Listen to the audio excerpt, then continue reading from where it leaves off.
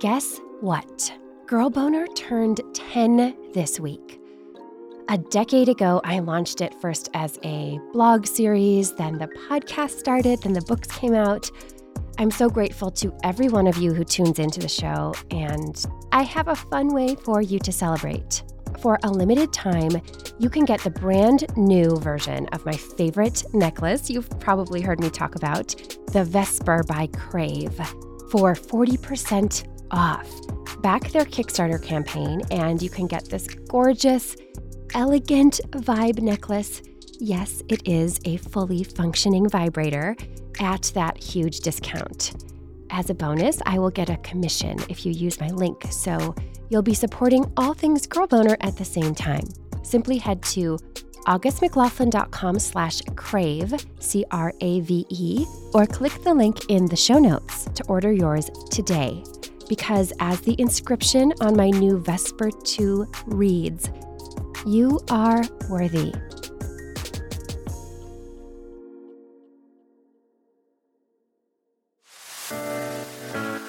What would it take to arouse your life, to experience more connection, more pleasure, more realness in and outside of the bedroom?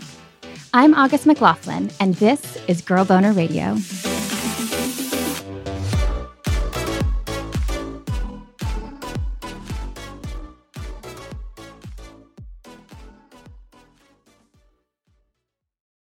I think especially in long-term relationships, there can be a lot of pressure that develops because when we're in newer relationship dynamics, we don't need as in-depth escalation patterns. We have that new relationship energy that just gets you horny like you're 16 again. And it doesn't require the level of intentionality around transitioning from work brain or parent brain or whatever other role you may be identifying with and embodying, and reconnecting with your sexual self, getting into your body, making space for your turn on to develop. But if we feel like we need to be turned on to have an experience, that's an enormous amount of pressure to feel something other than what you're feeling. And I think that's like what a lot of pressure boils down to, is this belief that you should be having an experience different than what you are having.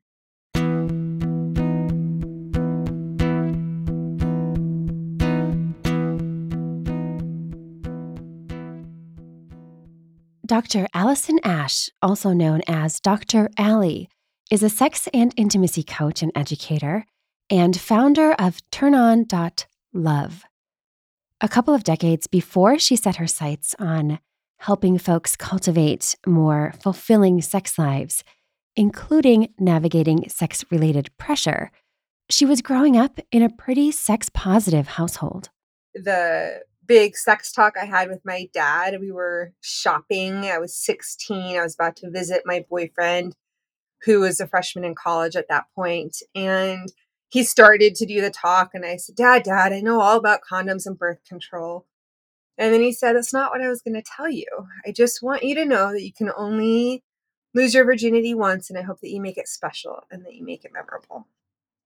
And I mean, I think that there are some problematic elements in these days that we could pick apart with that statement as well. But just the fact that he was supportive of me exploring pleasure and wanting it to feel good and be positive for my well-being was a really special thing to have templated, especially from your father. It was really just so helpful to have a feminist dad. I think, not many of us can say that we do. Indeed. At the same time, though, she said, healthy intimacy wasn't really modeled for her.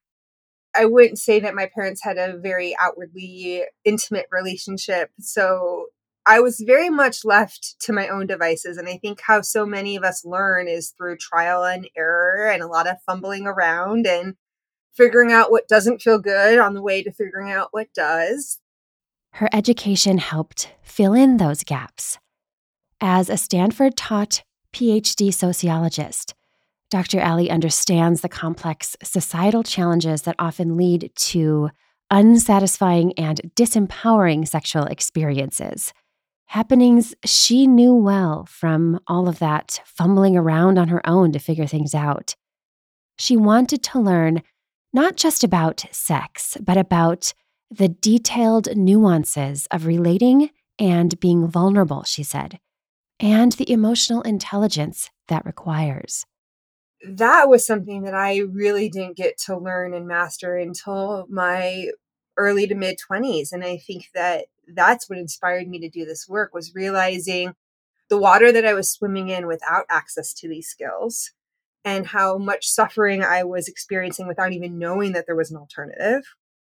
One thing that was really powerful for me was having that experience in high school where that popular good looking guy takes his hands and puts them on your head and pushes you down.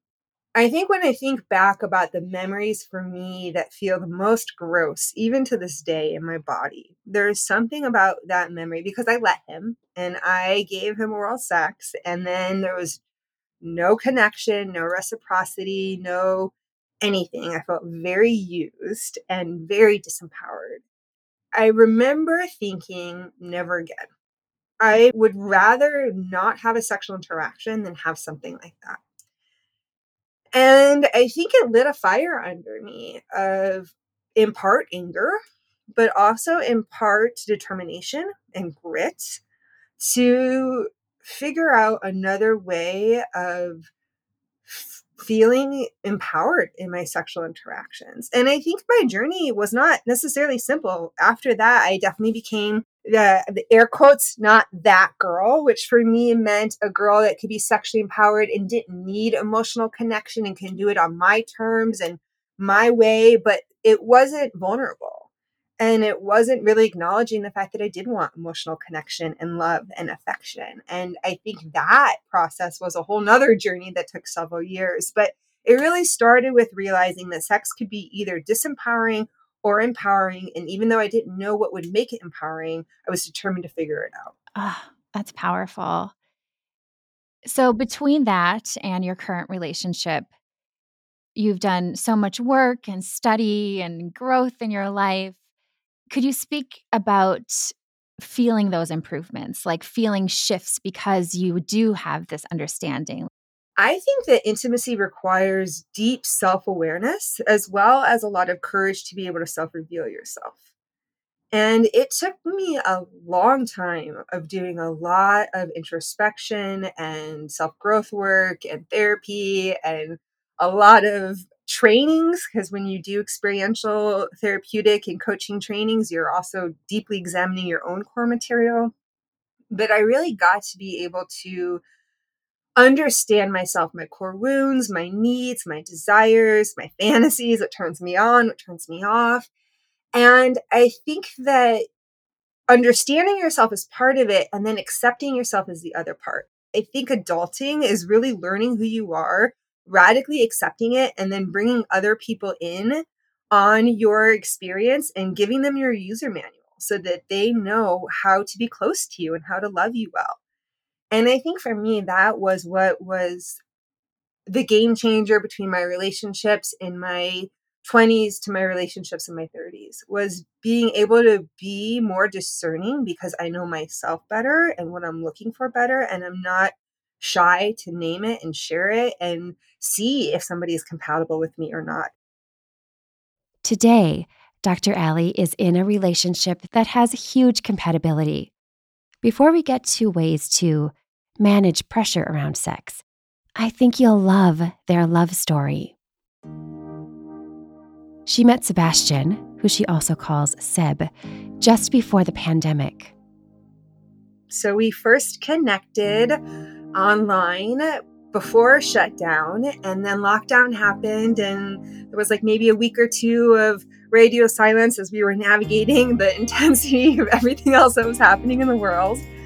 And then we picked things back up, and we had one of those classic virtual video dates that people were doing in the pandemic, and then had a really sweet hiking date.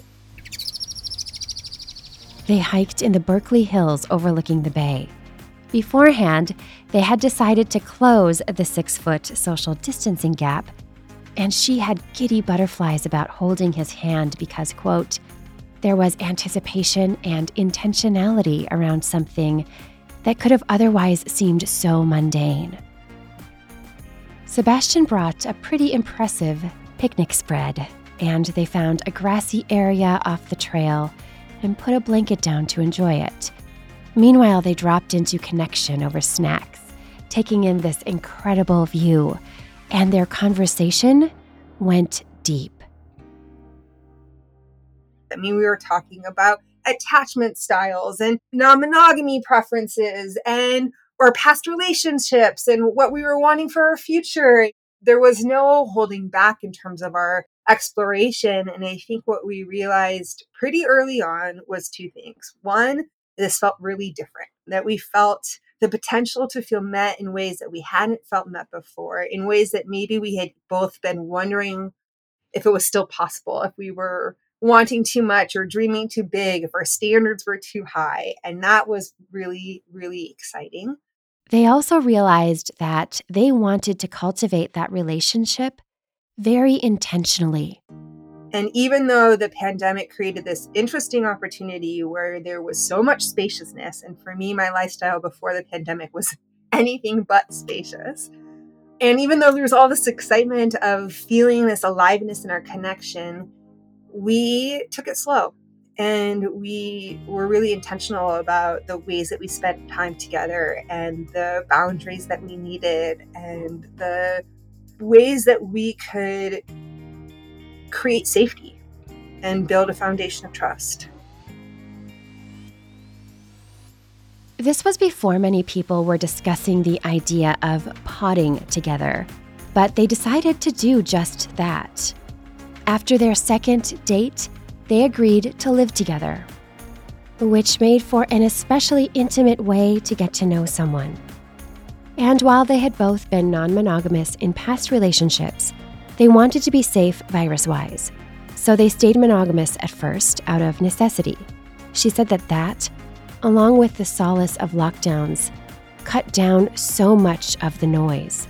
Neither one of us were dating other people at the time, and I was working from home. He didn't live with anybody at the time, and so it was very easy to make this decision to pod up and to do it with a lot of communication and discussion around how we were spending our time and who we were interacting with. And I mean, it's an amazing way to discover somebody else's ability to navigate things like consent and boundaries and questions of emotional safety and being able to negotiate agreements. And it was really wonderful to get to see how amazingly skilled he is through our discussions of what podding up would look like. That inevitably paved the way for what their partnership would look like, she said. It also highlighted their personalities. I think we're similar in a lot of ways. We're both relational nerds. We really enjoy going deep and exploring the ins and outs of love and life and philosophy. And we like to geek out with each other, but we're also both very silly and playful and really enjoy being kind of wild and extroverted and adventurous and explorative.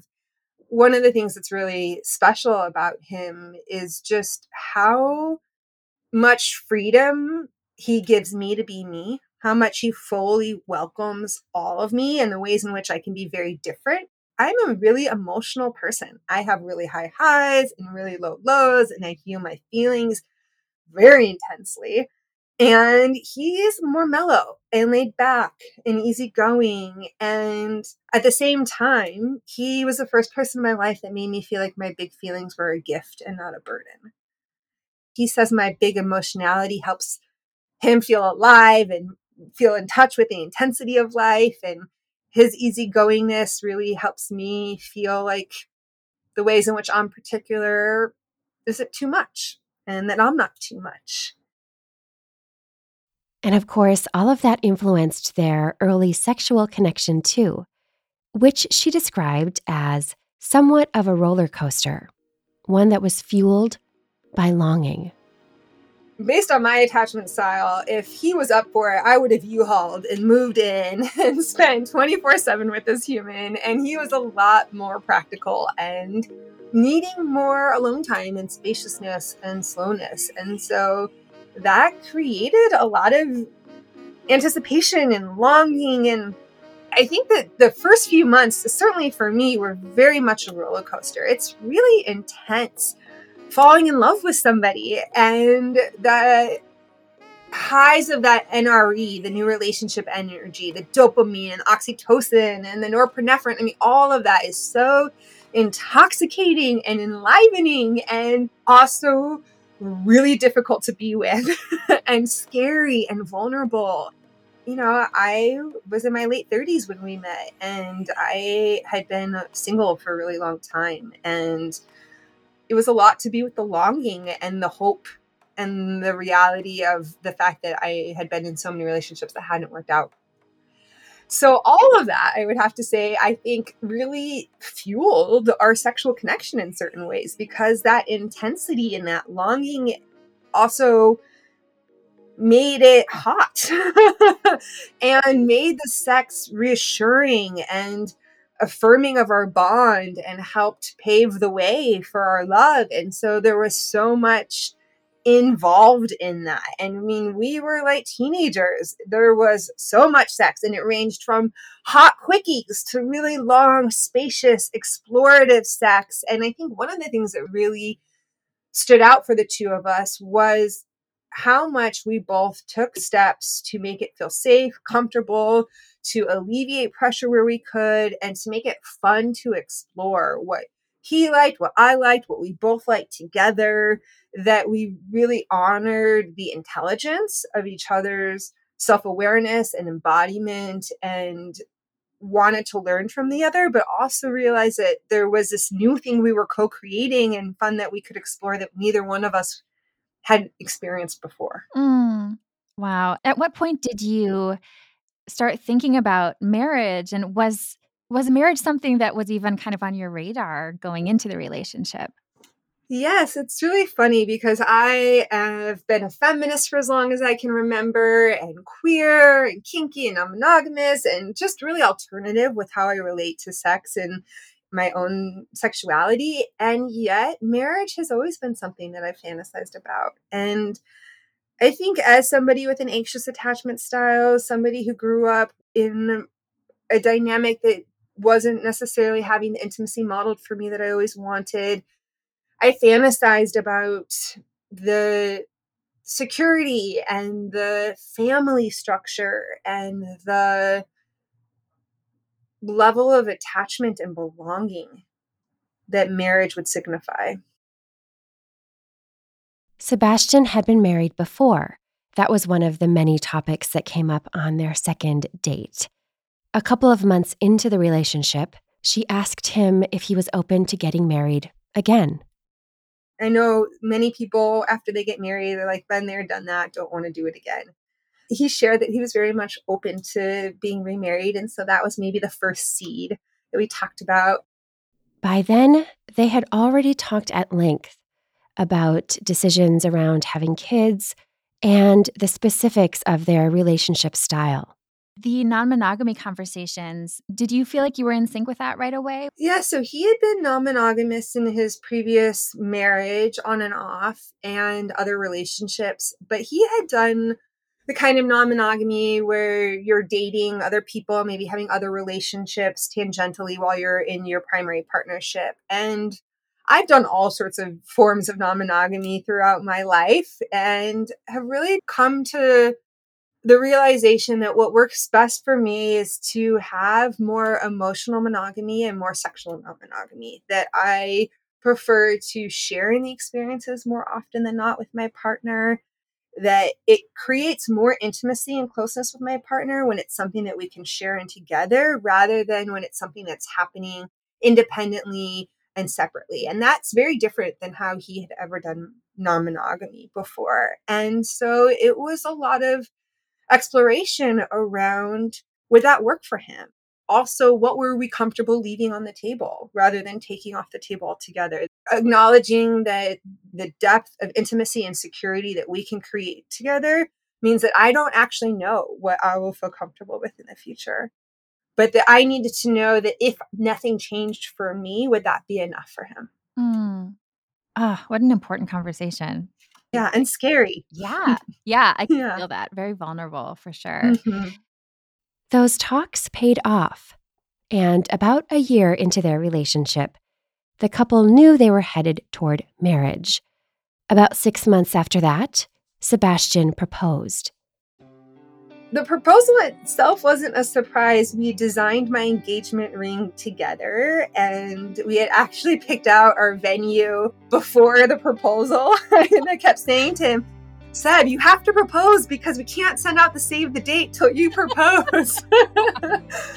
And I really did not know how this human was going to make it a surprise. And he planned the most elaborate and special day-long scavenger hunt that took me throughout the city, meeting a bunch of my close friends, doing really silly, love-filled missions. And it all culminated with me meeting him at this beautiful park called the Albany Bulb, where I had to follow a trail of flowers to find him in this middle of a labyrinth. And he proposed to me in the middle of the labyrinth. And then all of my friends came out from hiding, and we had the most amazing party with one of my friends started DJing and at the sunset. Oh my God, it was so spectacular, and it was so full of surprises all day long, even though I knew it was coming. It was really special. That is incredible. Oh my gosh. And the labyrinth seems so you two. This discovery and this mystery, and that gave me chills. That's right. And the moving towards, but then moving away. And, because when you're going in a labyrinth, it's not a linear line.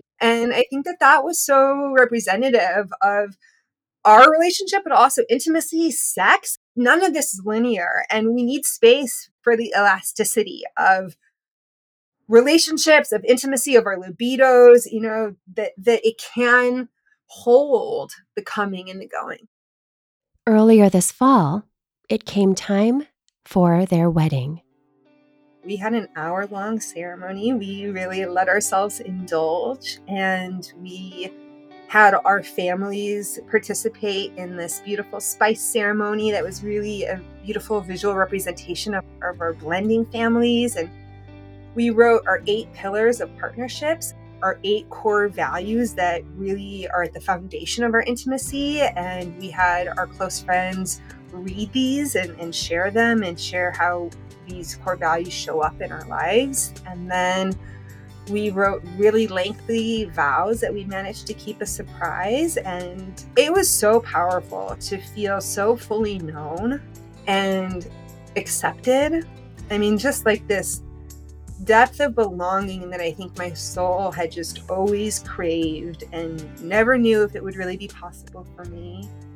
And to have that expression be witnessed by all of our community and loved ones. I mean, ceremony is very much a co-created collaborative experience, and the presence and the love that was infused in that container, and it's a really powerful experience to have.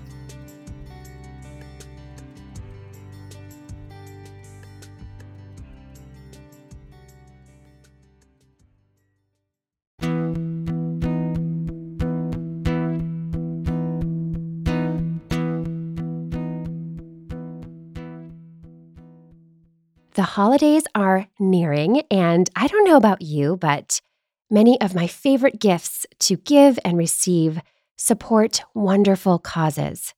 Now through December 4th, one of my favorite nonprofit organizations, Musa Masala, is holding a special sale that can help you do just that. Every purchase supports their projects in healthcare and education, all aimed at enhancing the outdoors for everyone. Whether you are a first-time hiker or an experienced trekker. I especially love my long-sleeved, hooded sun shirt from Musa Masala and my cozy navy blue socks. I was also honored to help them finalize their book, Musa Masala, Mountain Girl of the Himalaya. It's a perfect gift for kids and adults who love art, nature, or moving stories. To shop and save 15%, visit musamasala.com and click the Store tab, or find a direct link in the show notes. Again, that's musamasala.com. This show is supported by BetterHelp. Have you ever wished that life came with a user manual? A couple of years ago, I was dealing with major overwhelm, and I definitely did. The overwhelm snuck up on me, and by the time I finally talked it all out, things had gotten really stressful, and talking about it turned out to be exactly what helped me get on a peaceful path. Life may not actually give us a user manual, but therapy can be the next best thing. If you're feeling stuck in a challenge around your career, relationships, or emotional well-being, your BetterHelp therapist can help you learn coping skills, gain self-empowerment, manage trauma, and more. As the world's largest therapy service, BetterHelp has matched 3 million people with professionally licensed and vetted therapists, available 100% online. Plus, it's affordable. Just fill out a brief questionnaire to match with a therapist. If things aren't clicking, you can easily switch to a new therapist anytime. It couldn't be simpler. No waiting rooms, no traffic, no endless searching for the right therapist. Learn more and save 10% off your first month at betterhelp.com/girlboner. That's BetterHelp, HELP.com/girlboner.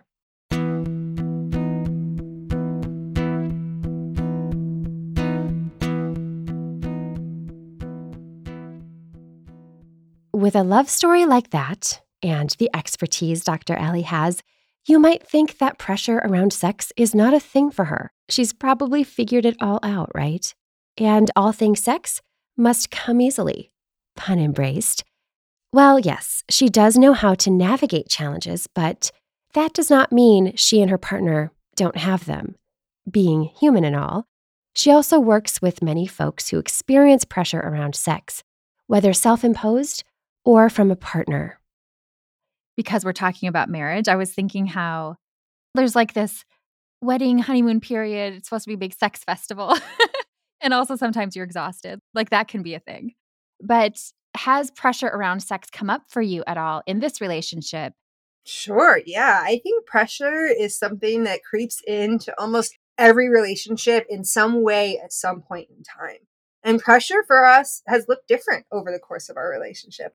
Earlier on, pressure was more around performance. I know for him, pressure around performing. And I felt, well, to be honest, I think I didn't feel as much pressure earlier on. I think that was more something that he was experiencing, something I was more actively working with so that I could create safety and deconstruct the pressure. So that meant making sex not goal oriented. It didn't have to be penetrative. Sex was about exchanging sexual energy, non-linear sex, that it doesn't have to look like kissing to fingering to oral to penetration, that it can look any which way, which is so permission granting. And if somebody's body isn't performing in the way that we might want it to perform, that we have a whole menu of options of other things that we can do to explore and create pleasure and take pressure off our bodies so that we can actually just be with the rightness of the moment.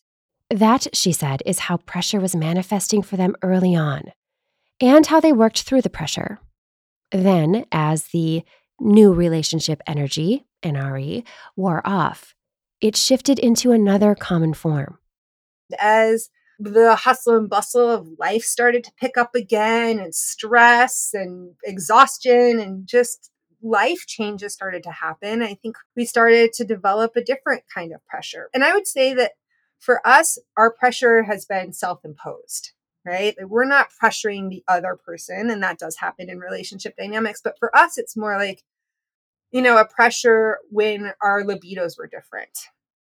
And maybe I was experiencing a lot of stress or exhaustion, and he was hornier than I was. And I just felt guilty for not being able to meet him in certain ways, or for being stuck in my head and not being able to feel as much pleasure or be as connected to giving pleasure. And I also went through a period where, and just people with vulvas out there, I cannot believe as a sex educator, I did not know this. And so I want you all to know that if you're experiencing a lot of painful penetration and you're on birth control pill and you're in your late 30s, it can really dry you out. And I did not know this. And I was experiencing painful penetration for maybe 6 months. And that created all sorts of pressure around sex. And is it going to feel good? And what's going to happen if it doesn't feel good? Another one I can think of for sure is special occasions, wedding, birthday, anniversaries, all of that can create so much pressure. Yeah, it's so true. And so much of it,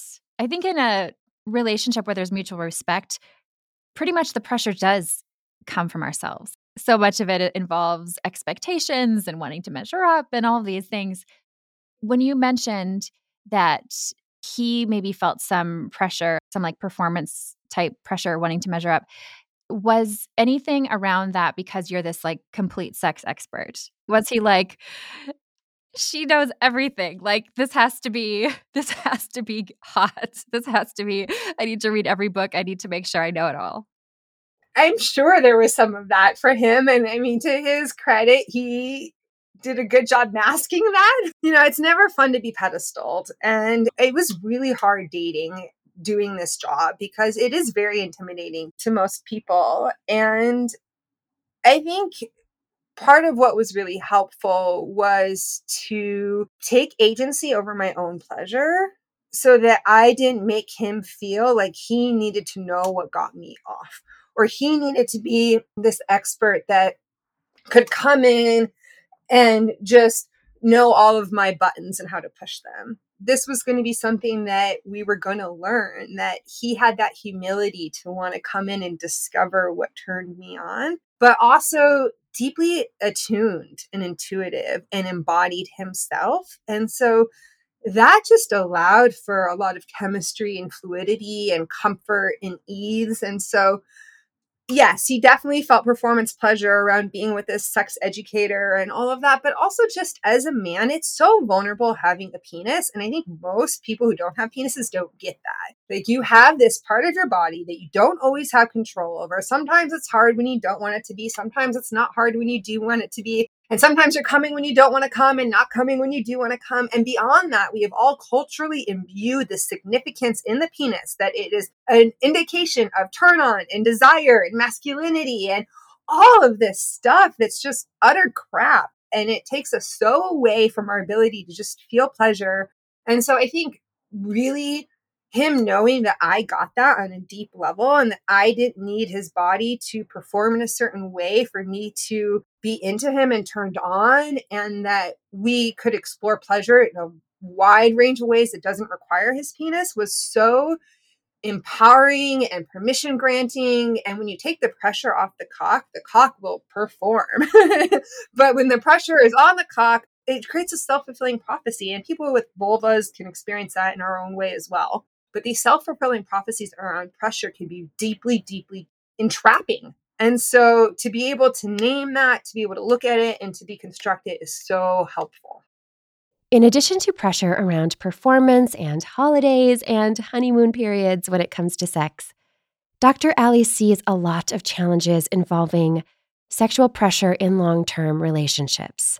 There can be a lot of pressure that develops because when we're in newer relationship dynamics, we don't need as in-depth escalation patterns. We have that new relationship energy that just gets you horny like you're 16 again. And it doesn't require the level of intentionality around transitioning from work brain or parent brain or whatever other role you may be identifying with and embodying, and reconnecting with your sexual self, getting into your body, making space for your turn on to develop. But if we feel like we need to be turned on to have an experience, that's an enormous amount of pressure to feel something other than what you're feeling. And I think that's like what a lot of pressure boils down to, is this belief that you should be having an experience different than what you are having.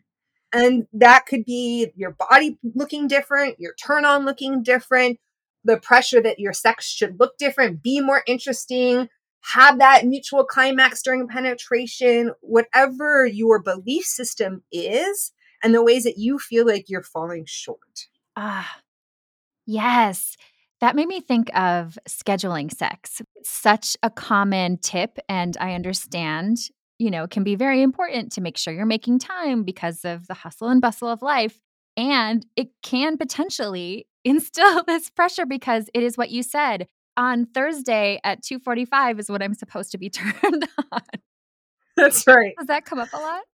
Yes, and I never recommend scheduling sex. I think that is one of the most sincere mistakes people can make. I recommend scheduling time for intimacy.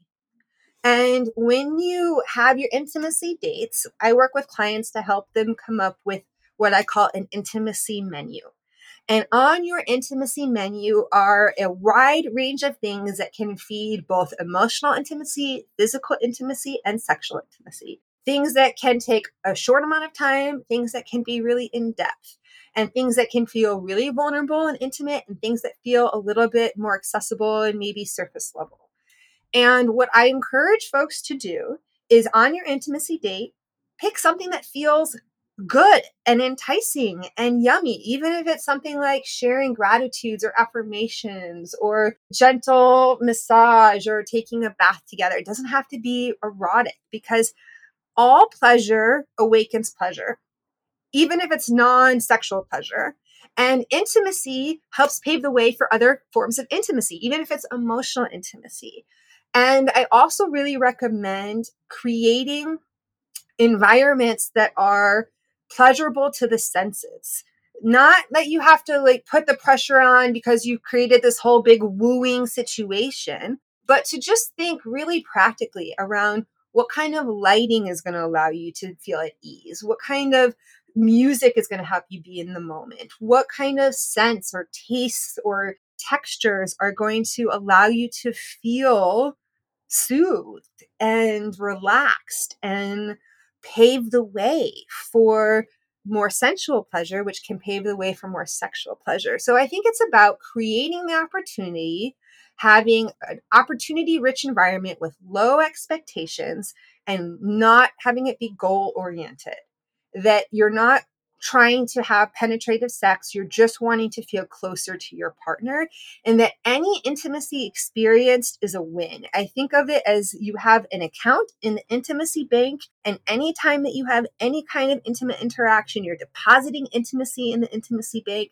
And having a richer bank account is going to make any future intimate encounters feel less pressure filled and more easeful and more accessible.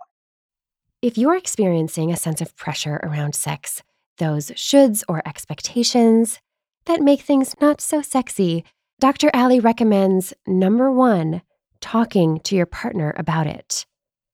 Because when we're navigating pressures around sex on our own, it creates more disconnection and more stress and more shame because we're trying to hide it because we think there's something wrong with the fact that we're feeling pressure. And that just, it amplifies it.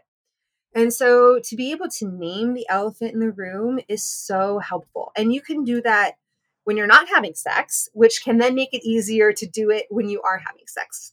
And so for me, what that might look like is I'll say to my partner, "Oh, I'm feeling pressure right now."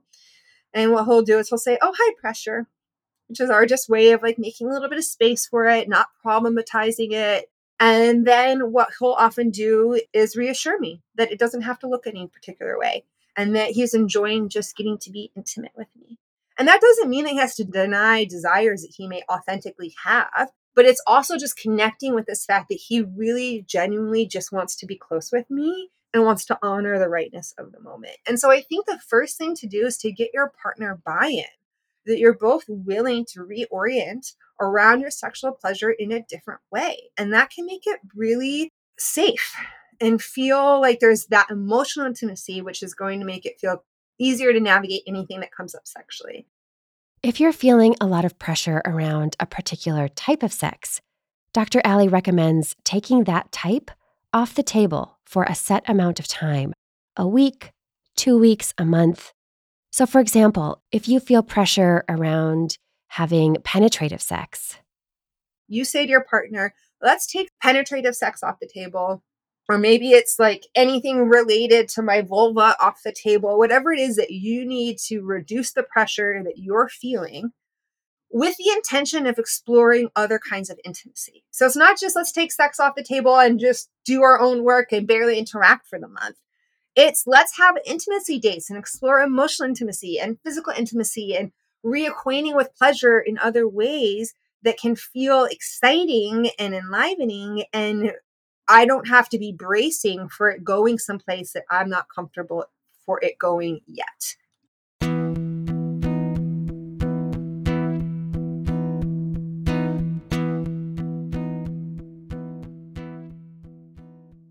What does it look like when people do this work? What are some of the signs and folks that you see that it's helping, and also the rewards that people can anticipate? Because I think so often it's just like, just want to get rid of the pressure. That's true. Well, I think one of the things that is so important to develop is the ability to redirect, de escalate, and complete. So, redirect if something isn't quite feeling right for you, it's not the right position, or it's too hard or too fast, whatever it is, to be able to redirect verbally and non verbally so that you're co creating your experiences so that it's feeling good. If you're enduring something that doesn't feel good, you're going to get stuck in your head, you're not going to be in your body, and it's related to pressure. Either you're feeling pressure, so you're enduring, or you're enduring and then pressure develops on the back end. So being able to redirect so it's feeling pleasurable, being able to de-escalate if it's going too fast or going in a direction you don't want it to go into, to be able to feel comfortable, to be able to co-create the pacing as well. And then to be able to complete, you feel like you're done and you're full. Can you say that? And that doesn't mean that your partner has to be complete. Maybe you offer a helping hand or sexy words or an affirmative gaze, or you just hold them. They can complete on their own terms, but that you can feel done when you need to be done. And those three skills in combination really help couples reduce pressure because they don't have to know where they're heading before they begin. They can really see what develops, what turn on unfolds, what desire unfolds as the experience is developing. And they don't have to endure anything that isn't working for them. Those three skills reduce pressure, but they also immensely increase our capacity for pleasure because it allows for real, authentic, hot, yummy sex. And it also reduces sex that you're not enjoying, which reduces resentment towards sex or maybe even towards your partner in the long run. And I think those are the two biggest benefits, is feeling like you're having sex you enjoy more and less sex that you're not enjoying. I just love the sense of autonomy that that has to bring and the mutual respect. You each get to have your own experience and one together that you're co creating. No measuring up required. If you would like to cultivate all of that or just make way for steamier, more gratifying intimacy, you can work with Dr. Allie in multiple ways. I'm especially excited about her upcoming master course. So I work with individuals and couples who are navigating pressure in their relationships, as well as a wide range of challenges that show up when we're trying to create intimacy. And I also have a wonderful team of coaches, including my husband, who is also a sex and intimacy coach, who work with folks to help them feel like they have more access to the kinds of relationships and pleasure that they want. And in addition to working with folks in a coaching dynamic, I also teach a wide range of workshops and courses. And I'm really delighted that I am teaching live my sexual and emotional intimacy skills master course, which is a 2-month class that I sometimes offer on demand, but once a year I teach live, which is a really powerful way to learn with a large cohort of other people who are also wanting to have more intimacy in their lives. And in the course, we go over things like boundaries, how to be more embodied and take care of your nervous system, things like developing more emotional depth and vulnerability and capacity for empathy, flirting, seduction, how to express desire, but also how to maximize pleasure and increase your capacity for pleasure. We talk about erotica and fantasies and unpacking shame, as well as how to navigate conflicts, repair ruptures, and choose a new partner if you're single or non-monogamous. To learn more or sign up for the master course, visit turnon.love and click Offerings. Find a direct link in the show notes.